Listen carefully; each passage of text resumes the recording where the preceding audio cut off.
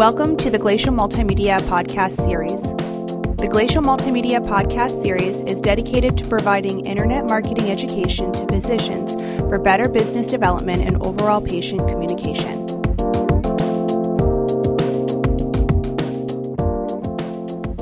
Hello, everyone, and welcome once again to the Glacial Multimedia Podcast Series. My name is Daryl Quinlan. Today, I'll be your moderator once again. Today, we are here to talk about building a website with Glacial, Part 1, our first two-parter. I'm pretty excited. This time, we're going to talk about discovery and navigation, two of the first elements, obviously, in building a website, but probably some of the most important aspects. And I have some fantastic people with me here today to talk about this, get right down to the nitty-gritty. So starting on my left, for podcast viewers who can, of course, not see that, please introduce yourself. Say hello. Hi, my name is Daryl Goroble. I'm also a Daryl, and I'm a senior web developer here at Glacial Multimedia, and I've been here about 2 years, actually over 2 years. Nice job. My name is Dan Eastwood. I'm a senior web developer / project manager / content strategist. I've been here about 4 years. Want to throw another slash in there at all? Content strategist. Yeah. I like it. All right, next up. I'm Angie Grasso. I've been here just about 5 years, and I'm project management. Nicely done, everybody. First off, thanks, y'all, for coming down. This is obviously the area that you deal with the most, but it's also probably one of the first things that our clients get the interaction with. We're principally known for our websites, our award-winning websites, so congratulations to all of you. So let's talk about what goes into building a website when they come and some of the information that they're going to need, some background information, things like that. So if you would, once they say, yes, okay, let's go ahead and build a website with you, walk us through some of those initial conversations that you have with them. What are some of the expectations you might need to put right up front, right out of the gate, so they have a good understanding of what's going on, or what do you need to establish right away? Well, that's me. Basically, it starts with a discovery call. Usually whoever was the client's contact prior to that will introduce me via email or phone call, and we try to spend, a good 20 or 30 minutes talking about their goals for the project, sites they might like, inspiration that they have, kind of a starting point for gathering just all of that kind of background information that's happened before they started talking with me. Have you given them some examples of some of our other sites at this point, or is this where you kind of go through that? And sometimes in that process, in that decision process of deciding to go forward with the website, they've seen things either we've shown them or they've just looked through our portfolio, or they could be sites that are non-ophthalmology, non-glacial. Sure. If they haven't, that would be a great time to do that. Generally, though, at that point, it's just goals for the project. And I will then go in and review the existing site and kind of do an audit and a navigation document, and just kind of fact find where they are with their existing site. And then after that, the next phase would be kind of where do you see yourself going creatively with the new site? So that's when you start talking like color schemes, layout, design kind of stuff? Yeah, if they have that in mind. Some people don't, and that's fine too, because it's a lot to think of when you've had a site for X number of years, and, it can be overwhelming to imagine what your new site's going to look like. And a lot of times people tend to say, well, it could be like our old site, but they really don't want that. Right. It's just they're, familiar with it. So some people have that information, others don't, and that's fine. I kind of pull from conversations, things I think that are important to the client. And so you're offering suggestions, you're trying to help give them some kind of the scope of what they can work within, but also some things that they absolutely maybe cannot do at this point. If they have specific requests, then we'll address them then. So if it's something that's I can't do, I try to figure out a way around it or a way we can do it. But that leads into, is it a custom site? Is it a template site? Are there restrictions? And those are things a good foundation to lay down before we move into design, just setting expectations. At this point, are you talking possible timelines, or is it far too early to really have a good understanding of the approximate time it may take? And I know timelines always change, and we're well aware of that. But yeah, my motto for timelines I can give kind of like markers, time, but the time that goes between those two markers is really dependent on on how quickly things are approved, how quickly information goes back and forth. There's so many variables. Sure. So, but yeah, in the beginning, I offer that information up. I say, here are the kind of the phases of the project, and generally it takes about this long to do this. So at this point, when you're going through those initial discovery calls, you have a good understanding of what the client is kind of looking for. You're giving up the expectations, a bit of a timeline, but nothing too firm. Get an understanding of what they're looking to do. Do most people come to you already with wanting a custom site, or is this something that you guys start to talk to them about, like, okay, what you really want here is more of a template, or because of all the additional requests, this is a custom site's probably going to be better for you? It usually comes to me decided. And the only way I would really backtrack that is if someone decided to go with a template and what they really need or want is a custom site, in which case that would be the ideal time to talk about it. Because if someone has their heart set on, one of our award-winning custom sites and has purchased a template, there's a big difference between those two things. So it's better to deal with that up front. But generally they come to me already knowing what they want. They've been dealing with somebody else here who's kind of gone through that process with them already. So most people are pretty excited with what they've decided to go forward with. And that discovery phase is just kind of like a getting to know you. It's like a first date. Brilliant.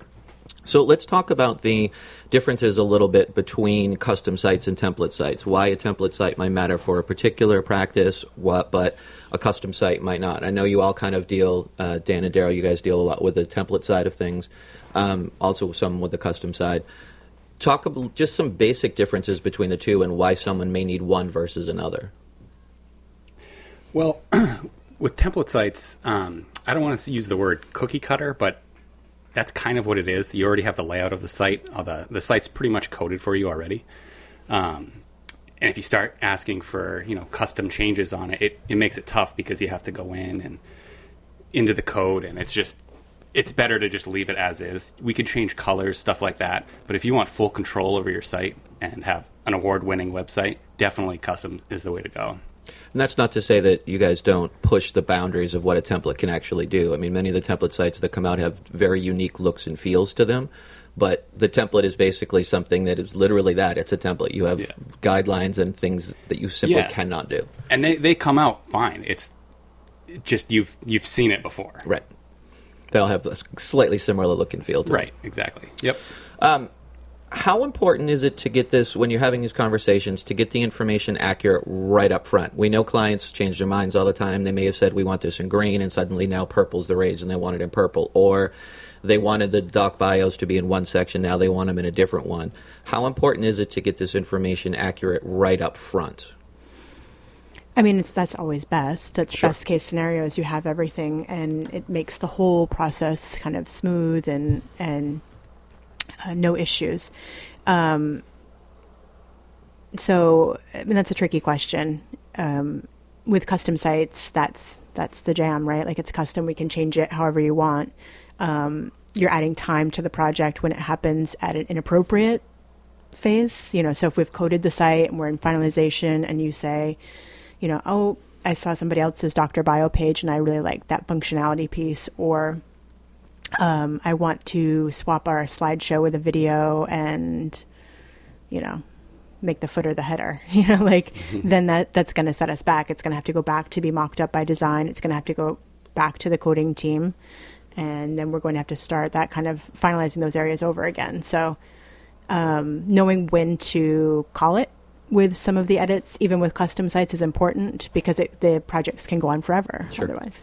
So essentially the bottom line is if someone decides to change their mind even on small details, the really important takeaway is that it's just going to add time to the overall project. Yeah, for those bigger pieces. The small ones, everybody, I think, I don't think I've ever had a client who hasn't changed something in finalization that had we known it ahead of time would have been done already. But there's a big difference between those small finalization changes and kind of customizing the site to you versus having to mock something back up. Sure. The the finalization period, our piece, we're going to get into a little more detail during our next podcast with you guys. So let's talk about the navigation step, which I know is a really big step, trying to really get the client satisfied and get everything nailed down so that we can get some designs working and then hopefully off to code. So kind of walk me through what the navigation process is, things that are involved, et cetera. I make that, it's basically just making a document of, it's kind of twofold. One of the existing site, and the second being, how do you want the new site laid out? Because generally speaking, if you're making a new site, you want to make some changes. Sure. Either you have updated services, or for SEO reasons, it might make sense to reorganize the structure of your pages.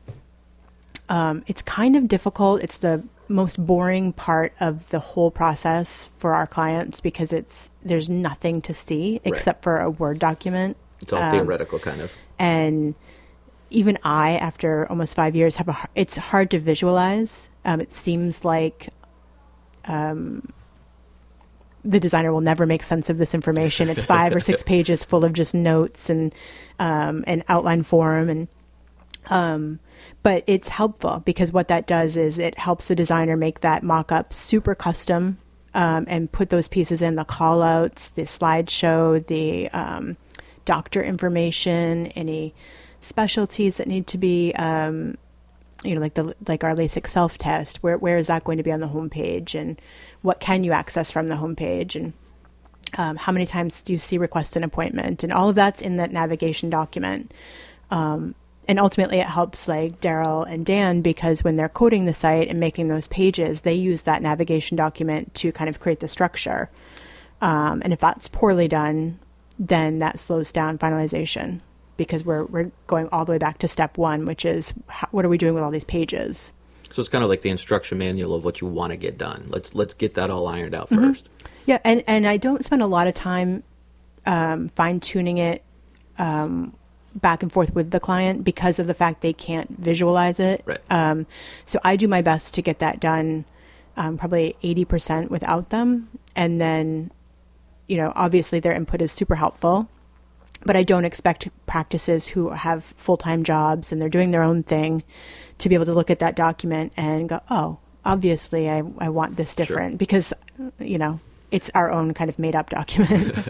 So let's talk about that for a little bit. So you've gone through this painstaking process of the navigation document. Clients have a little bit of a hard time kind of visualizing how everything's going to look. Then they've approved it, though. They said, that's great, excellent, let's send it off to design. The design comes back and they go, oh, no, that's totally not what I want. How often does it happen, first off? Is it usually small things, big things? Do you have to quite often completely redesign everything? Not often, surprisingly. Generally, we, the first design we present generally is 70% there. Okay. Sometimes more. Occasionally we'll have, we'll go through a few rounds of revisions on a custom site and if we find ourselves kind of like unsuccessful, then at that point it's kind of, you have to have a kind of a hard conversation. Do we start over or do we keep moving forward with this design? Sure.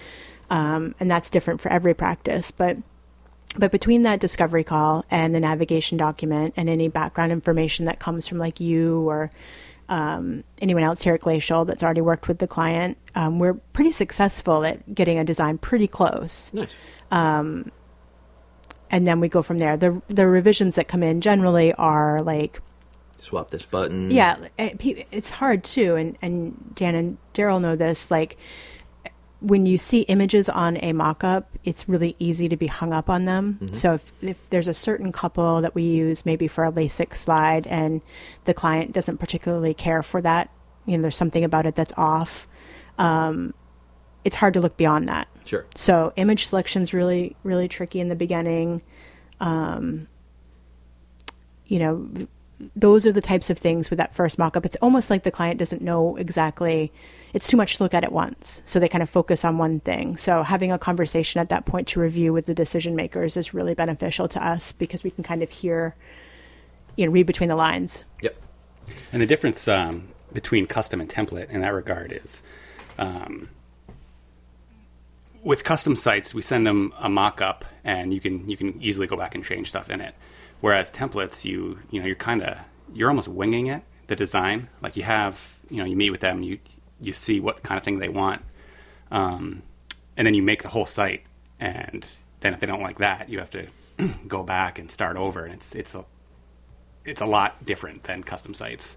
Is there more work going through that edit process on a template site because it's already basically kind of pre-designed? Yeah, exactly. Because we go through and we're kind of finalizing it too as we go. So like any bugs we see, we fix those and stuff. So they get an almost full, complete site. It's like 90% done. And at that point, if they don't like that, then you're in a little trouble. Back to the drawing board. And you're not in trouble. It's just you have to start over. Yeah, just more work. Do all of that again.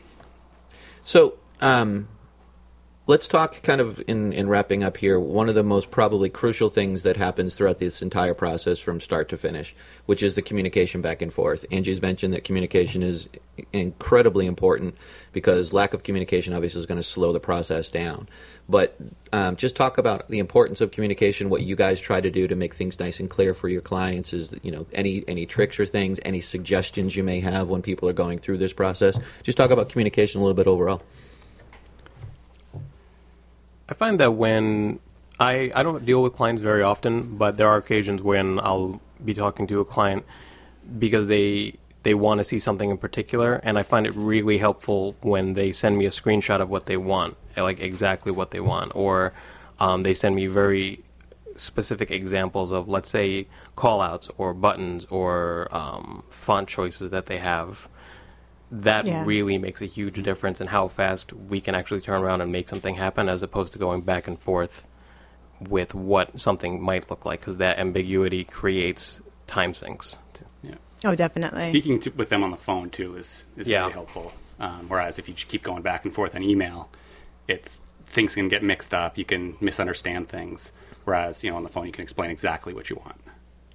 Yeah, that's pretty big. I find the phone more helpful for edits and revisions and talking things out, making mock-ups and using like third-party sites like Bounce App or that Monosnap, I think it's called, where you can actually kind of edit on the website. Oh, nice. So I can X things out, I can arrows on it to move it up, and because it's really like, and a lot of clients will say, I'm not really sure what that's called. Is it a header? Is it a navigation? Right. Is it this? And there's a million things to call it. So seeing it, hearing it, and, trying to really read between the lines is important in efficiency.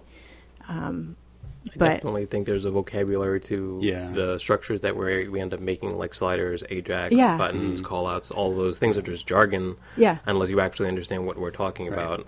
I've literally had a client tell me to float something, and through CSS, that's an actual thing, to float something. Okay. But they had actually meant, I want this picture here with a drop shadow. So I floated it through CSS, and they were like, what's that? And so there must be a lot of education, because like a lot of the services that we offer here, it has its own jargon, it has its own terminology, and you must do a certain amount of education that, okay, this is what a header is, this is what the footer is, this is what these things are. Yeah, I generally just let them call it whatever they want to call it. Yeah, because to be honest, with it. It's intimidating. Like if I was calling my eye doctor and having to talk his language, and I slipped up, I'd hope he would help me through it. So, I don't want anyone to feel uncomfortable. I don't want them to feel like they're, what they want to call it is wrong. So, I just roll with it, I guess. Sure. Well, thank you all very much. This will conclude our first one, unless there's any sort of kind of closing comments on the first two aspects of what you all do, building a website. Appreciate it, and we'll be back for part 2 very shortly. Cool. Look forward to it. Thanks. Awesome. Thank you for listening to the Glacial Multimedia Podcast Series. For more information in regards to future podcasts or services discussed, please visit www.glacial.com or call us at 207-878-5900.